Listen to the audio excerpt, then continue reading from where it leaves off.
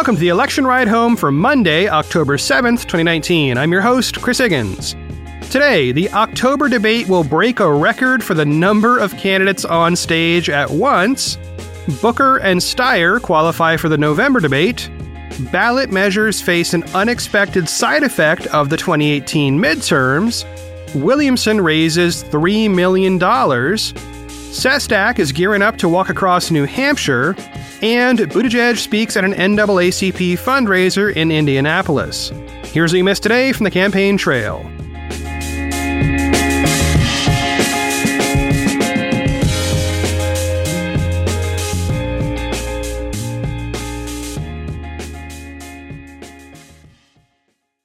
First up today, let's talk about the October DNC debate. The first tidbit here is that having 12 candidates on stage at the same time actually sets a record for a presidential primary debate. That's one more candidate than the biggest stage in the 2016 Republican cycle, which was itself famously kind of a circus. So basically, get your popcorn ready and put your seatbelt on, because this is going to be wild. In an article for Politico, Zach Montalero summed up the challenge. Quote, "A crowded 12-person debate stage, up from an already busy 10-person stage, could also change the incentives for the candidates on stage. More candidates means less speaking time all around, and past debate rules have encouraged conflict between the candidates. Candidates who are mentioned by other candidates in past debates have gotten time to respond, which encourages lower-tier candidates to take a swing at a candidate at the center of the stage in hopes they can trigger an extended back-and-forth discussion. Moderators, too, have goaded candidates asking pointed questions about specific frontrunners' policies and history to other candidates. Neither the DNC nor the two media partners for the debate, CNN and the New York Times, has released the rules for the next debate yet." End quote. Okay, and while we're at it, CNN has released the podium order for the stage. There was no need for the draw this time because there's just the one night. The positions are based on polling averages drawn from the period leading up to debate qualification. And by the way, yes, we do have a new candidate in the mix here. That's Tom Steyer. This will be his first time in a DNC debate. All right, from left to right, the order is Gabbard, Steyer, Booker, Harris, Sanders, Biden, Warren, Buttigieg, Yang, O'Rourke, Klobuchar, and Castro. As we get closer to the debate, which is 1 week from tomorrow, I'll talk more about Debate Bingo and how you can stream the whole thing.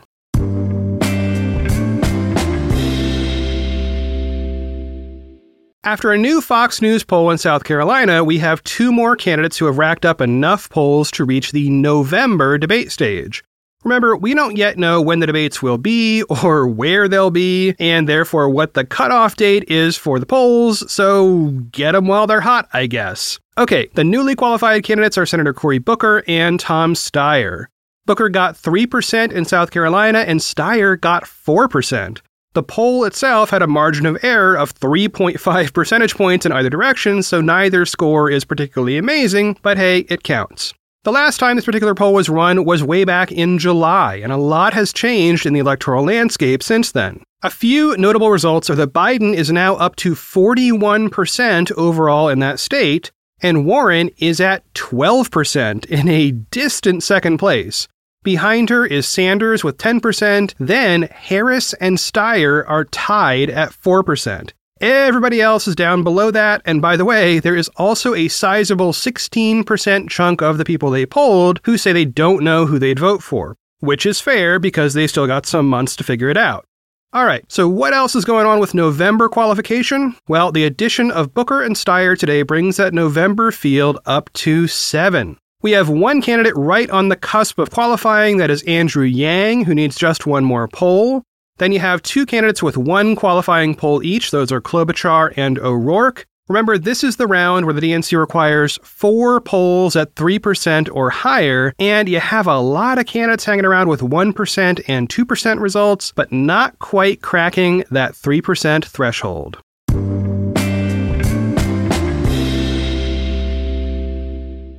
Next up, a story on ballot measures and how the blue wave in 2018 will make it harder for ballot measures to end up on the 2020 ballot. Okay, so first up, let's define what a ballot measure is real quick. These are sometimes called ballot initiatives or propositions, and those words tend to vary based on where you live. So you may have heard of some famous ones like Proposition 8 or Prop 8 in California. That is one of these. A ballot measure is any piece of proposed legislation that is put on a local ballot for a vote by the voting population rather than the legislature itself. At least where I live, these things tend to be stuff like legalizing marijuana or same-sex marriage or certain kinds of tax plans or other stuff that might have a different outcome if voters voted on the issue directly rather than going through their state legislature. The people who put together ballot measures have to follow local law, whether this is state or county or whatever is relevant, and often that law requires gathering a bunch of signatures from registered voters in order to put the issue on the ballot. Okay, so I think we've got that relatively well defined. Well, in an article for The Fulcrum by Jeff West, we learn about a surprising outcome of the surge in voter turnout in 2018. Long story short, in roughly half of U.S. states, the turnout of the previous election dictates how many signatures you need to get to put a ballot measure on the next election's ballot. So that 2018 surge in turnout means that it is far more difficult and far more expensive to get these kinds of issues on the ballot in 2020. Reading from the article, quote, "The upshot is the sort of irony associated with no good deed going unpunished. In California, for example, groups will need nearly 1 million signatures for a 2020 ballot measure. For 2018, that number was only 585,000. In Oregon, the signature requirement jumped 27% thanks to all the extra votes cast last time. In Arizona, it went up 58%. It will have an effect, but whether it will be measurable by the number of initiatives that qualify for the ballot, I don't know, said Josh Altick, Ballot Measures Project Director at Ballotpedia, which tracks the progress of state ballot measures. But I guarantee that it will be measurable in terms of what the average total cost of qualifying an initiative for the ballot is going to be in 2020. That's because few citizen-led ballot initiatives are solely volunteer efforts. The majority are high-dollar affairs that require gathering signatures using resources like paid circulators. In 2018, the average cost per signature of a ballot measure nationwide was $5.60, according to Ballotpedia. End quote. Okay, almost $6 per signature average across the whole country. That is a lot. So if you need 1 million signatures in California, you're going to need something like $6 million to put your measure on the ballot. All right, check out the article. There's a link in the show notes for a more complete discussion of why this cost is going up and how hard it's going to be to get more measures on the 2020 ballot.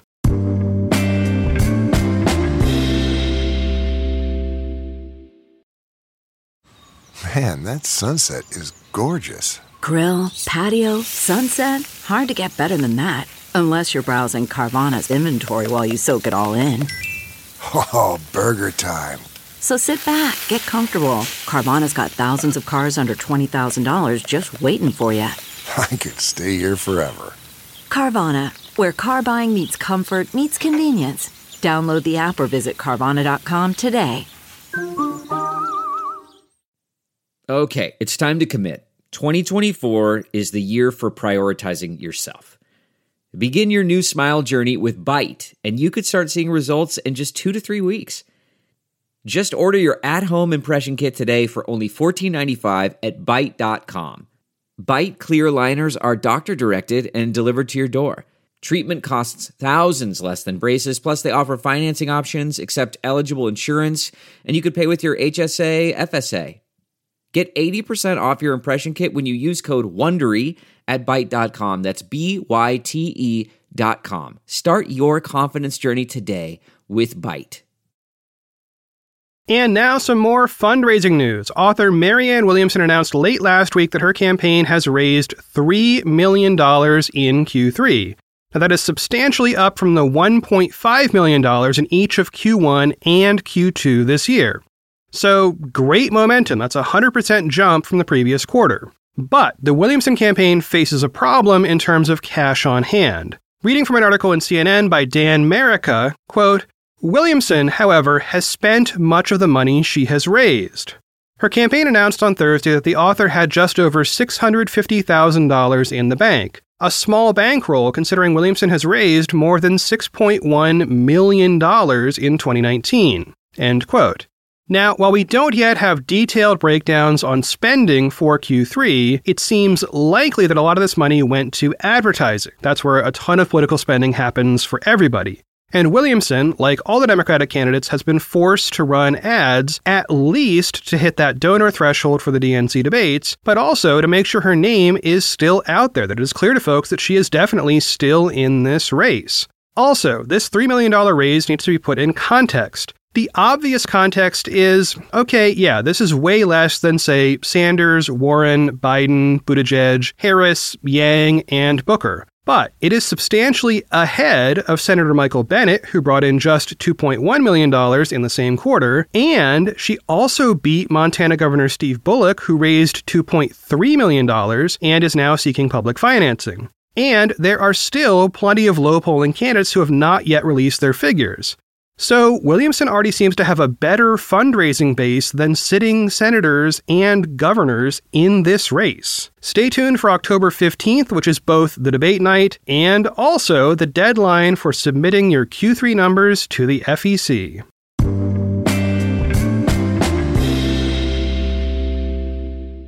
Former Congressman and retired three-star Admiral Joe Sestak is gearing up for a very long walk.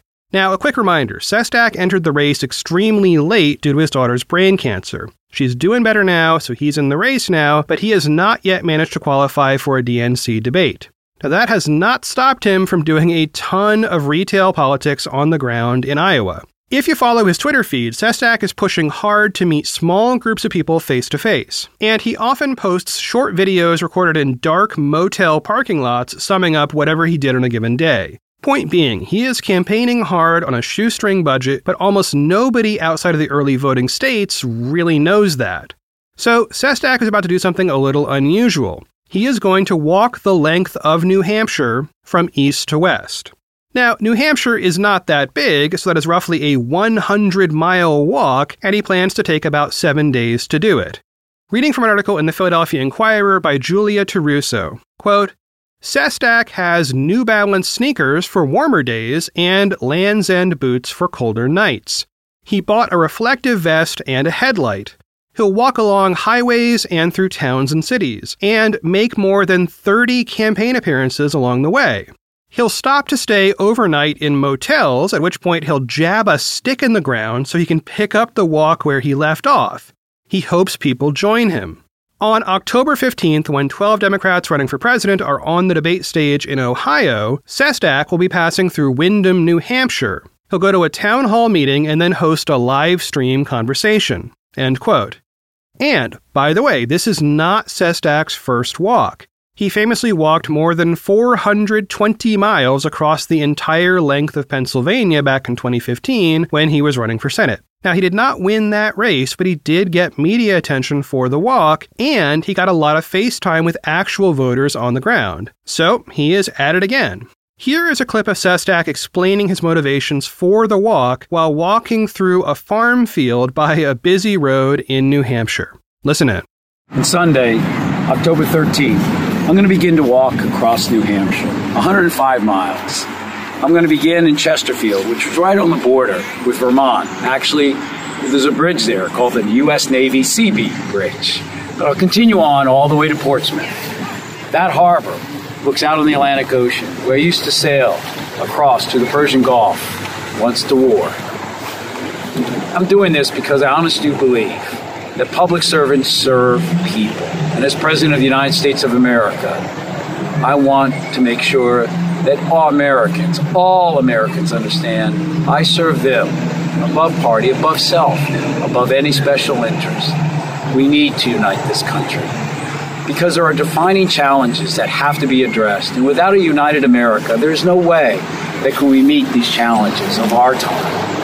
I'm going to be walking and meeting people across the entire state of New Hampshire, whether it's in mental health areas, to meet people that are challenged and doctors that take care of them. People who have children with autism, or whether it's also to visit the homeless, veterans included, to meet manufacturers, to meet the labor force, to meet teachers. I want to walk in their shoes. As Scout's father Atticus said in Kill a Mockingbird, you can't know a man until you stand in his shoes and begin to walk. So that's why I'm going to be walking across New Hampshire, the Granite State. It's beautiful, as you can see here. And I'm doing it because I really want people to know that it is about them. It is about all Americans, because we really do have more in common than we do in differences. I'm Joe Sestak, and I look forward to you joining me on the walk, whether it's by viewing these videos or whether it's by joining me. But above all, I want to serve America, and that means Americans. Thank you very much.